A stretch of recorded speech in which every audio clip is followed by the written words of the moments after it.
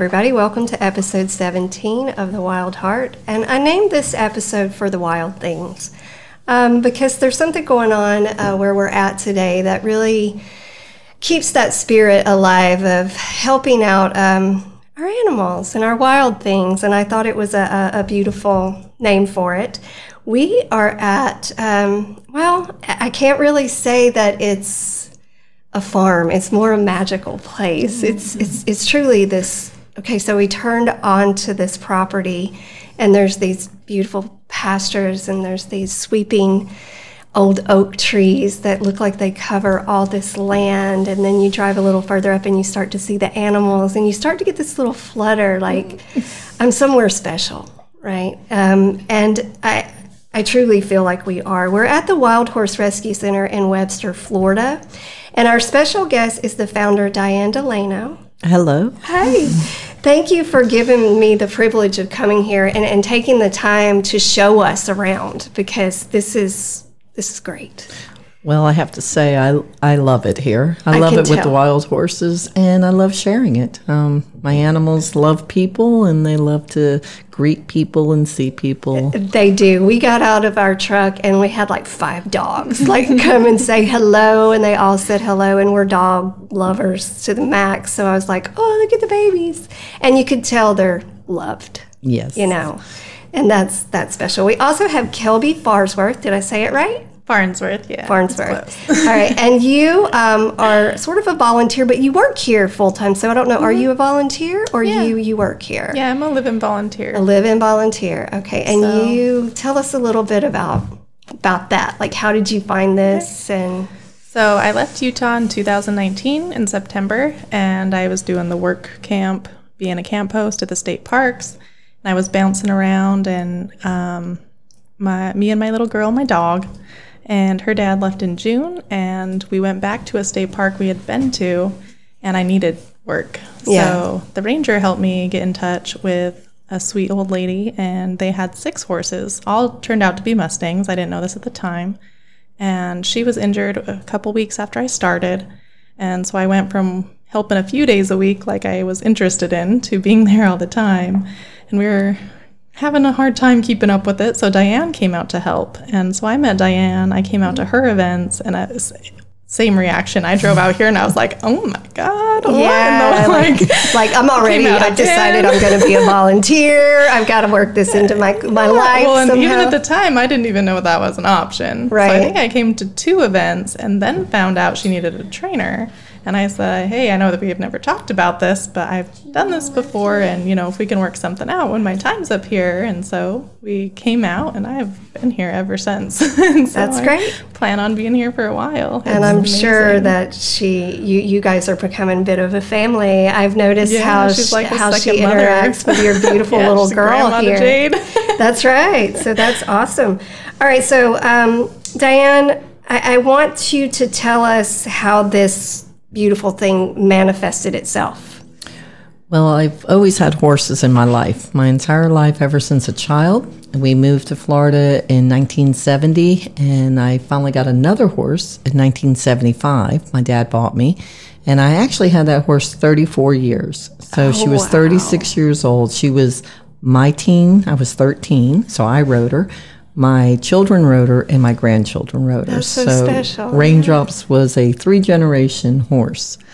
I had seen the Mustangs in 1975 and knew about them because the Adopt a Horse program started in 1971, and they actually started getting them out, and I seen a real Mustang somebody brought to the boarding barn in 1975, and I was like, I want a Mustang. Well, I didn't get a Mustang until 1998.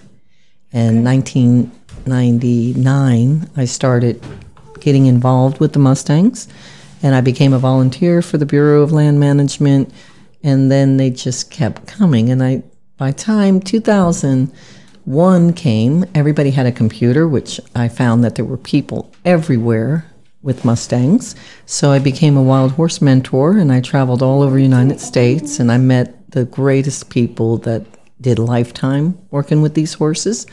So from 2001 to 2004, I traveled from California to Maine to Texas to Kansas to Utah. Wow. to Oregon, to everywhere, working with Mustangs. And so I started my rescue personally in 2001. And that wasn't because I was thinking of becoming a rescue, it's because I started acquiring some Mustangs from other people. Okay. So in 2007, I started my nonprofit forms to start getting it. I ended up with cancer in 2007, so everything had to be put on hold until we finalized in 2010, but it went back to 7 because that's when we actually submitted, and then we had to. So we became a nonprofit so that I could make my life about it. Yeah. So I went from 2.25 acres to 38 acres to now 42 acres. Good job, girl. Yeah.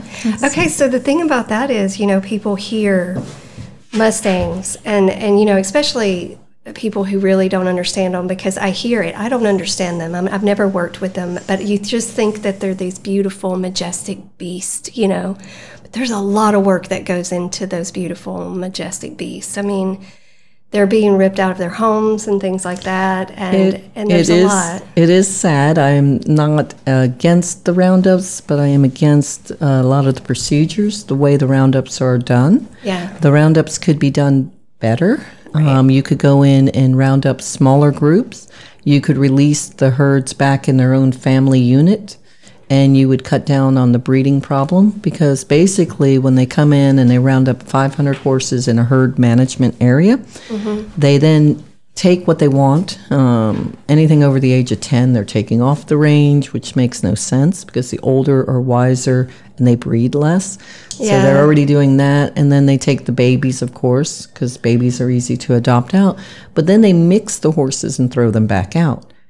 So there's been many advocates that have asked and, pleaded to the BLM, to the Bureau of Land Management, to do the roundups in a humane and thoughtful of species way. These horses are families.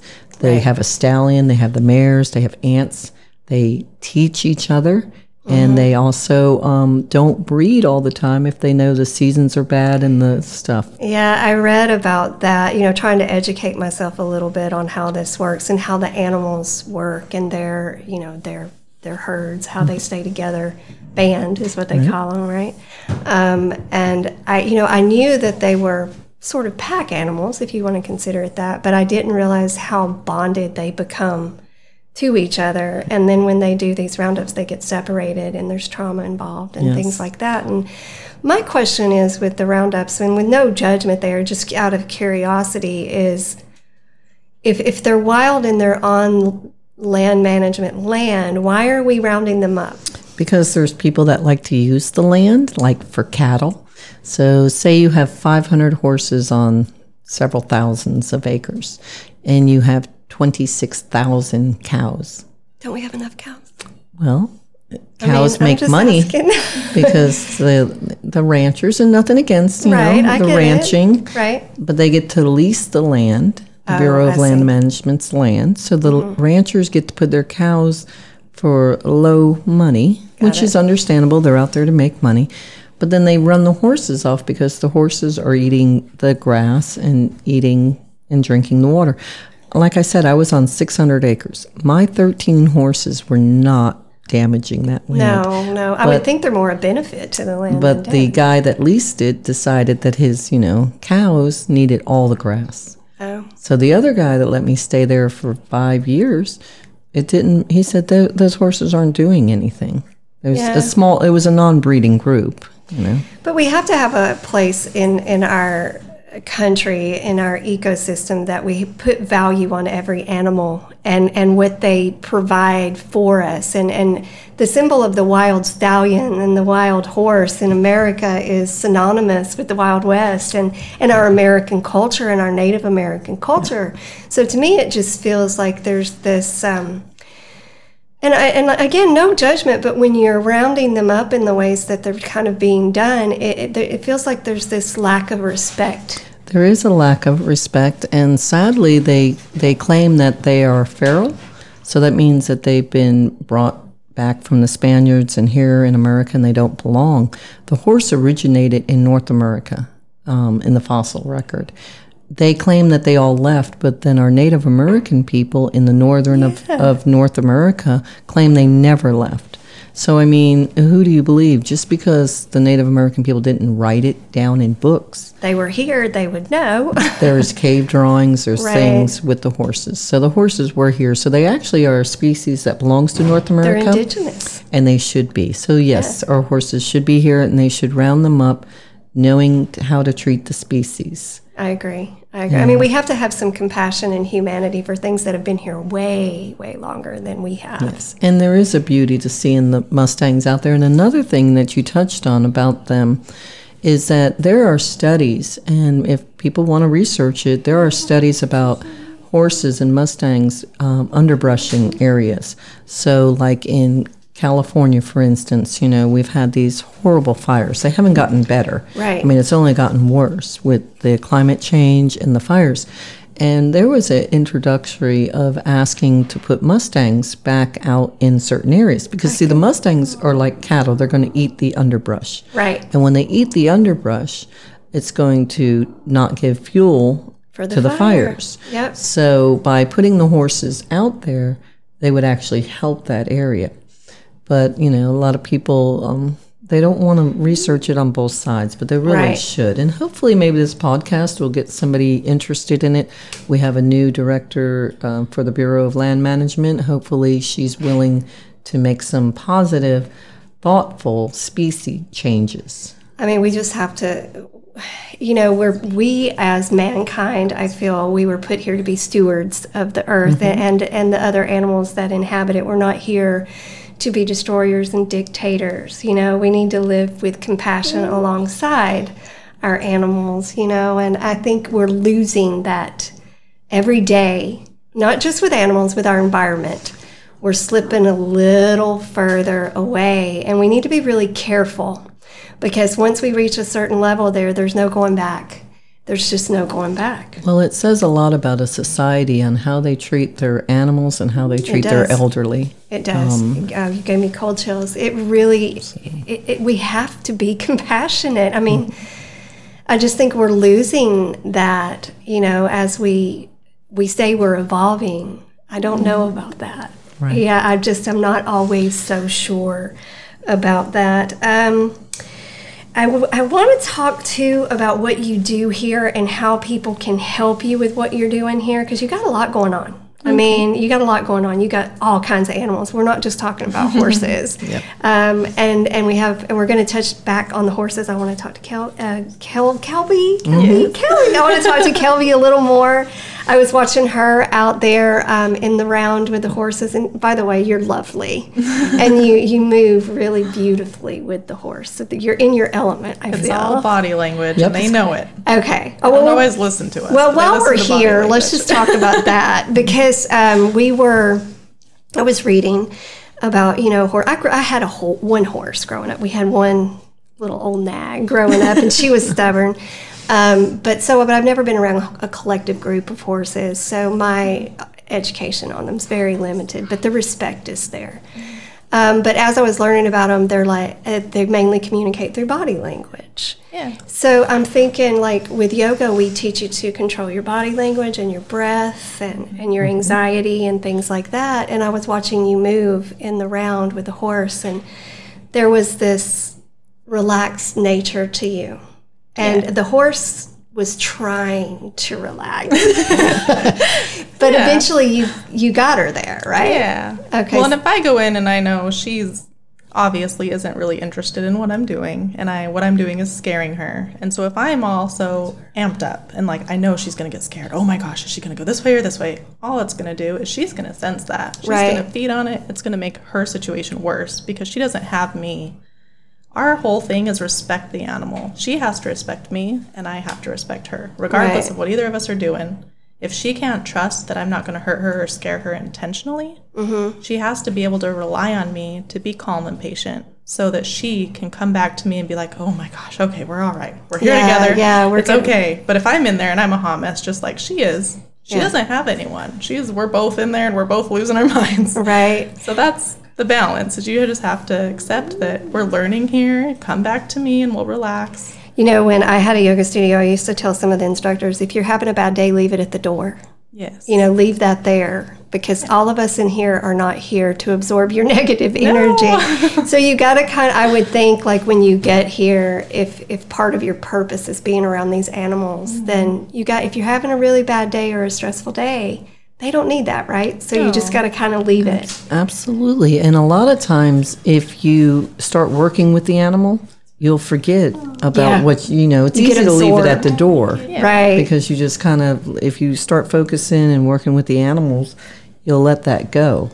Yeah. Mm-hmm. I can often tell if when I'm around people with animals, if I'm going to like them or not. Because I think animals are a real good buffer and a judge a lot often of people. And not that I don't like people that don't like animals. I'm sure I do, but I'm such an animal person that I think there's a sixth sense that's involved with people who love animals and that want to help them. Mm-hmm. So, you just look lovely out there. I just want to tell you look beautiful, like taking that horse around and the work you do with them. It's pretty cool. And you got your girl here teaching her everything. She's a little cowgirl. She's Jade's super 4 cute. years old, horse trainer in training. She's going to be in command. I have no doubt.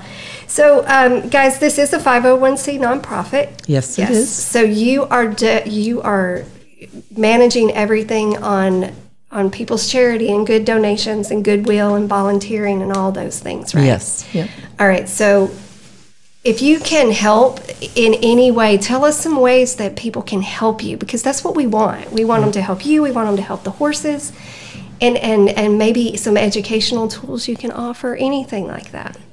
Well, I started out, you had asked me how I ended up getting here. Well, I started out as a self-rescue, and then I became a nonprofit trying to help more and more Mustangs.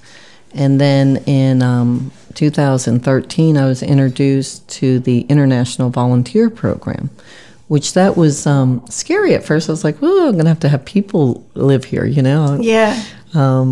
Animals I'm much better with. So we went ahead and we started with 2 companies. And my first year in 2013, I had like 6-7 people come in. And so that was like, okay, I only had like 3 at a time.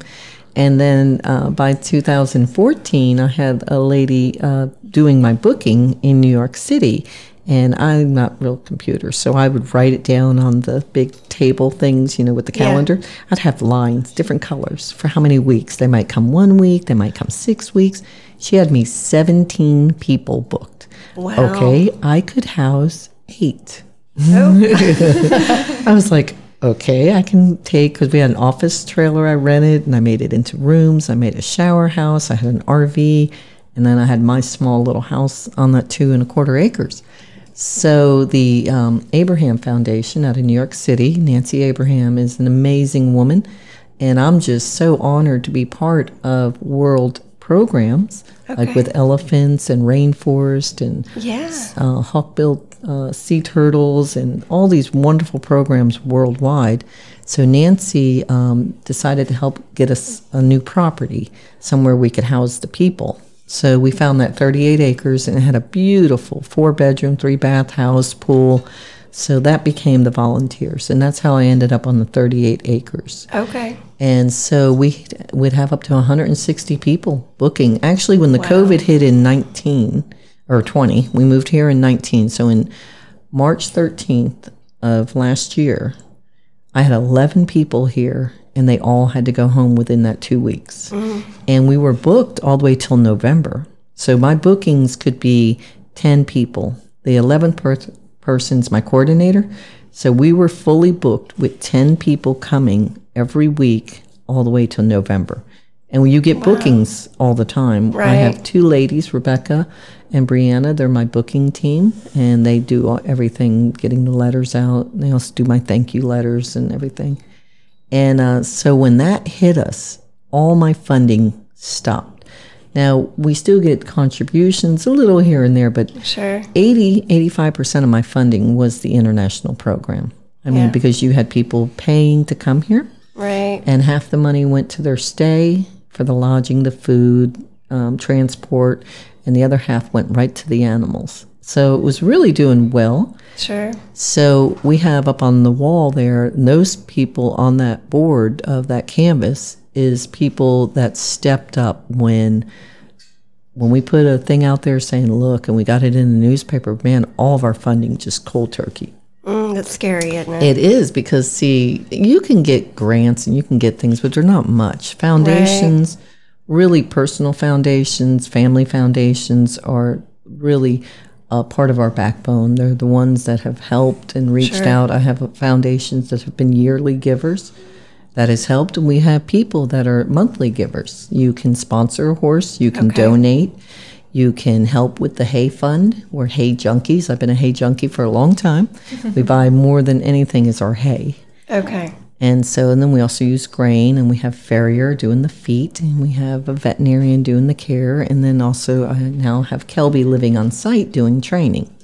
So she volunteers, but we still want her to make some money too. So you got to pay her something. We all need some dough every now and then. It's all a good thing. But so you always are taking donations. Always. Yes. We're not going to turn that down in any way, shape, or form. Whether it be someone's got hay to donate or like building supplies, because you're always needing to build things. Yep.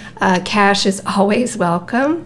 But you also need volunteers. Yes, we do. I mean, you need volunteers. So if somebody's in the area and they wanted to volunteer with you, they get a hold of us. They usually, my bookkeepers will give them my phone number, because we're going to set up an appointment to come out.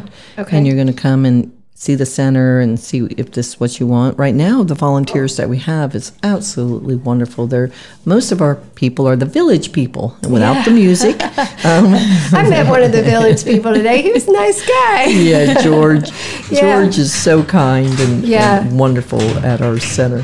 And I hear that. What is that? It's the dogs. Oh, okay. It's just a little good background music. That's the dogs outside. Little spots wanting it. So we have quite a few people that come. They can come, one day a week. Like we have Ellie as a photographer. She comes on Saturdays. And then we have a girl, Erica. She comes on Wednesday. And then we have George comes 3 days a week. Henry comes 2 days a week. Linda and John come 2 days a week. So you have all these different people. Let him in. We're going to let the dog in. Yes. Okay, so you're not, you have room for more volunteers. Oh, absolutely. And then also groups. We have the Girl Scouts. We had 25 Girl Scouts here 3 weeks ago. Oh, wow. And they painted all of our obstacles. So you see those beautiful red and yellow. That's good work for them to do. Absolutely. They got a badge or something for that, I bet. And then we have 5 Girl Scouts coming on the 17th, and they're going to do a project as well. So we're open to Girl Scouts, Boy Scouts, homeschool groups, Kelby's, 4-H. We're trying to get the 4-H involved. 4-H would be perfect out here, and then I'll let Kelby touch base more on that, but we have the arena for that. We also have the reading program, so twice. Now my dog is licking. This is the dog kissing. And when we do these podcasts, though, this is cool because this is part of life here, right? It's not quiet. There's all these animals running around. Never without a dog. Good. He is just devastated. This dog in particular is quite a character. It's funny. So you're just going to have to figure out what day of week you want me to come, because I'll be coming too. Oh, absolutely. It'll be fun. So tell me about the 4-H program. So I've reached out to the 4-H because of COVID. Many of the groups have shut down, but I grew up doing 4-H. I did sewing camp, I did summer camp, I did leather stamping, literally anything. You learned a lot. Yeah, we did the stock show every year. That's how I saved money for college. My grandparents would take the money, they'd give us the sheep is what we did, and then we'd put it back in our savings account, and then I grew up, that's showing horses. That's where I started. And once 4-H wasn't enough competition, that's when I branched out and started all the other showing I did. But 4-H is great foundation. They require you to know the anatomy of the horse. You take a test when you go to the show. And if you don't take the test, you get a white ribbon, and it decreases your chance of going to state. So there's so much motivation. There's so many projects. Just like with the Girl Scouts and Boy Scouts, you can do projects and get just Yeah. other stuff. A lot of knowledge and a lot of smart people I've met through the 4-H And if we program. can get the kids learning, Yes, then that's there's why I hope want for the kids out future, here. right? Yes. I mean, there's hope Well, for all of that. So you Yep. also are a part of a reading program. Yes, we are. The Black Stallion Literary Program was with Arabian Nights. Mark Miller and them had that program from Arizona. And in 2015, when Mark Miller closed Arabian Nights, he had 2 of my Mustangs there. Yeah. He had 8 originally, but 6 didn't make it, so 2 only made it. And I had been a volunteer for the Black Stallion Literary Program since 2002, and I ended up getting it volunteered, given to us, Yeah. donated to us. So we got the pickup truck, we got the horse trailer, we got all the books, and Yeah. so we run a program right now called the Black Stallion Literary Program. It's Yeah. called Wild Horse Tales. Oh, that's cute. Yeah, and so we have 1st grade, 4th grade, and 5th grade, and we are so excited because Ocala picked up the 4th grade, and they just they're putting it in all the schools. They put a new twist on it about careers, which is great. So the reading program is for fun. And then also try to educate them on careers. You could become a veterinarian, a Yeah. trainer. You could be agricultural. You could be hauling horses. I mean, there's so many careers There's in a the lot. horse industry. More than people realize. Those of you listening who don't know this area, Ocala is a huge horse mecca, I guess.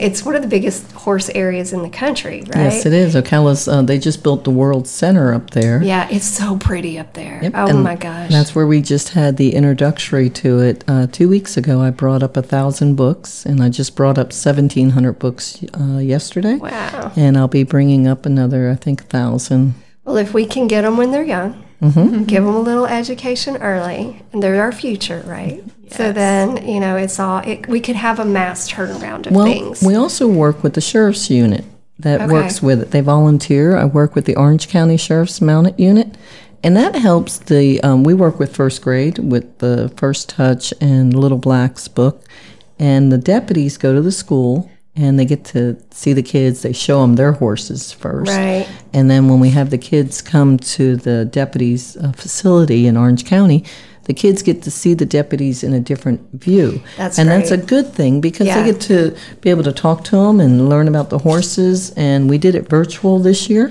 Prior to the COVID, we always had the kids come through. And but this year it went on a virtual. So we'll see what next year has for them. Yeah, that's great because, a lot of, especially today, we think of our police force always not in the best light, but they're great guys. And they Absolutely. do a lot of hard work. And if we can, let the kids see them on these big, powerful animals and everybody has a gentle side, then we all win-win, right? Yep. So I know you've had a lot of horses go through you, but do you have your heart horse, like the one that's... Well, my heart horse, sadly, I lost in 2019, and Romeo was the Black Stallion. I used him with the Black Stallion program, and then he also did different events, and he did the Native American events and stuff like that. Yeah. And so, I mean, I love all my horses. I would Sure, say of course. Tatanka, he's also one of my heart horses. He's my Yeah. buckskin out there. He's 19. Probably that silly little Riverton is going to become one. He's working on you. Yeah, he's a little goofy, but he sure is sweet. So Yeah. I think he'll grow into his. Yeah, I know you love them goofiness. all, but we always have a couple of animals in our lifetime that just never leave you. Right. Yep. Right. That horse Wyoming that I took all the way to the Black Hills. Matter of fact, I have a painting over there that looks like a white horse from a horse that painted that. So Wyoming's Okay. spirit stays with us, and she was the gateway for me helping other Mustangs get sanctuary. Because my ultimate plan was always to have sanctuary. And Yeah. sanctuary means they can live out their days as free And at peace. as less handled as possible. So I am looking for a lot of land. I would like, 500 acres, 1,000 acres that people could come and go hiking through the land or horseback riding or drive them in a side-by-side, take tours, see the horses in their natural habitat. Oh, wouldn't that be beautiful? And then have the education center and the cafe and the adoption Yeah. center. Girl, I believe you can manifest it. Well, I think so. I do. I'm rooting for you. I've been working a long time towards it. I showed Kelby some art paintings that my Aunt Ann did in 1999 of my vision of it was going to be Mustang Except, which was Educational Training Center. But when I actually became a nonprofit, the word Mustang took you to Ford cars.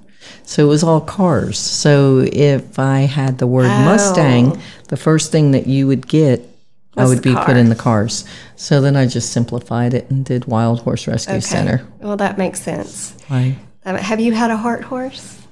I really love Opal. I know if I was to pick a horse, but I like to work. So I like trail riding, but I've also just the competitive side of me likes to do stuff. And she's a horse that she loves. She likes to challenge you. So, and she's so well trained. She's not very she doesn't really want to challenge. She just needs to do something. Okay. She's not content walking around. Gotcha. So gotcha. We're similar. We get what is it?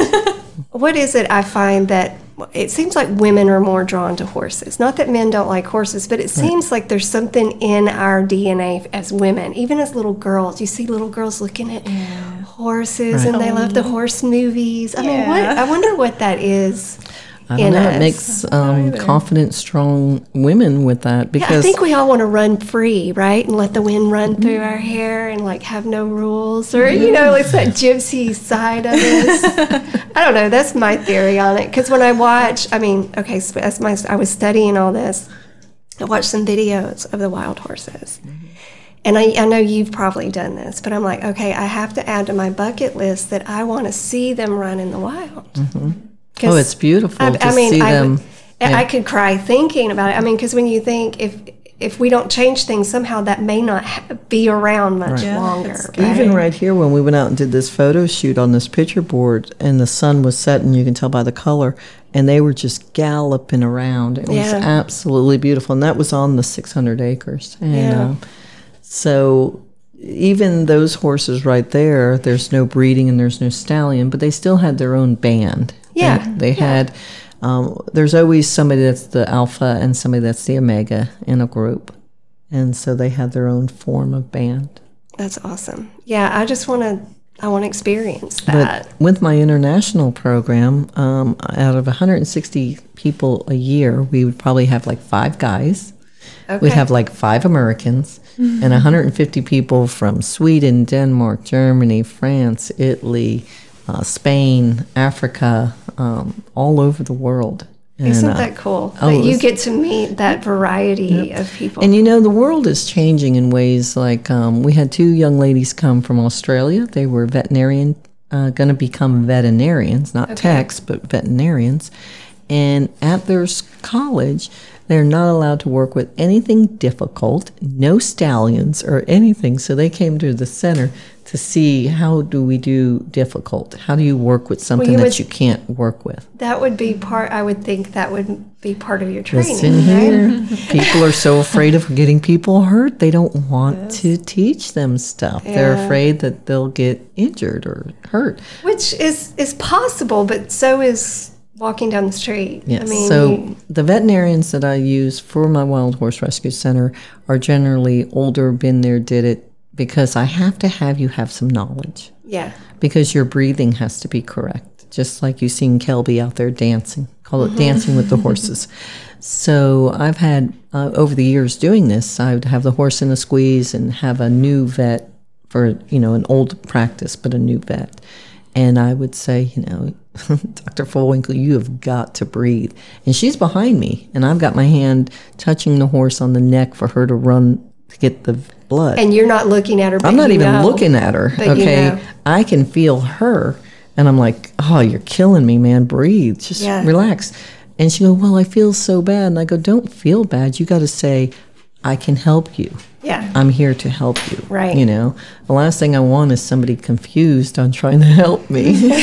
When you're in a very tight, confined space, right? Well, that's where that respect comes in. Yes. I mean, you have to know that me putting ropes on her today, she wasn't okay with it. She didn't want to. Right. But in the long run, it's good for her. She has to accept that if we're out somewhere and she catches, there's many times where in the round pen, the moss falls, catches on her foot. I don't want to lose my get thrown off into the fence because she got scared. This is all to help them. We get stuff that's out noisy, get them used to it. So when a plastic bag blows out from anywhere at any time, they're not terrified. Yep. So knowledge, giving these animals knowledge, and you do it with, I always think of a positive outcome. I never think of what can go wrong. Right. You set the stage because they're telepathic. So they're going to feel and see what you're... I feel that. I feel that they're telepathic animals. I mean, like when you walk around them, it's not that they're looking directly at you. They're more looking at you a little bit sideways. And you feel like they're reading you before you ever get close enough to them to read them as well. They know what you're feeling. I mean, I've worked with wild horses my whole lifetime here, and I can go and we can get them to go where you want them to go. Yeah. With the energy, and you make an out for them. You always give them an option. Sure. Like when you're rounding them up, we just rounded up those horses right there, and they were not really interested in it. They weren't crazy in it, were they? They weren't really happy about it. But we were able to, by having panels and having people and having a setup, we caught them up. Yeah. And it really wasn't that difficult. It was just a matter of getting them in the right area where we needed them. Right. And then once we got them corralled, they all went in the trailer. They did as you wished. Right. So you always envision how it is. And it's funny because many years ago I was doing an animal communication clinic. And Joe Mandel was the animal communicator. And I had my vice president was catching up a couple of the Mustangs on 10 acres we had. And we had a horse that was choking because we had a problem with the neighbors throwing bread over there. And I finally had to get the law involved and said, I will press charges because horses should not eat bread. Yeah. It can the ball grain up. And the gluten and well, stuff.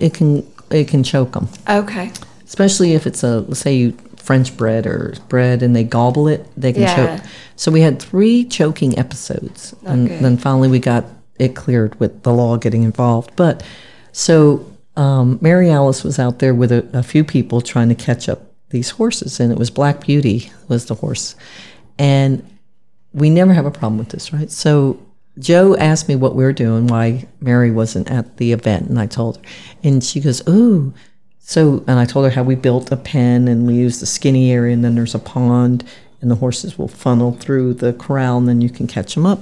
And she goes, well, doesn't the horse ever just dart and run through the pond? I said, no. Do you know that horse did that? It hurt her. I said, Joe, stop putting these visions out there, okay? That's right. I bet intuitives, I bet there's intuitives that work really well with horses. So, So we've done a lot of the animal clinics and workshops like that, and it is amazing. And the most impressible one was with Ramona Sierra, nonverbal communication through the field of Mustangs in 2001 in MIMS on a Tuesday and Wednesday in the middle of the week. We had people from all over come. And we had a horse, Wyoming, that I took to the Black Hills. And when Wyoming was being worked with color imaging, Ellie was from the Flower up in Tallahassee. It's like a center for children that have been abused, and they try to learn how to be touched and how to play. Okay. It's a play center to teach them. So she was trying to play with Wyoming and send color. And every time she turned away, Wyoming looked at her and did her head funny. And I said to Ramona, what is she doing? Because it was very noticeable. I mean, her ears come forward and her nose, and she just like softness in her eyes. And then Ellie would look back at her and she'd like look away, like, don't look at me. So Ramona said, Wyoming's trying to heal her. And so when Ellie came out to talk about her experience, and Ellie was a therapist, she said that the color, she was sending yellow and green kept coming. And because Wyoming was actually helping her more like than a therapy. So see, even your horses that are traumatic, you know, that have had such bad stuff done to them, they're still open-hearted to want to help others. Sure. So that's a good story. I like that. Oh, it's wonderful. Yeah, that's good.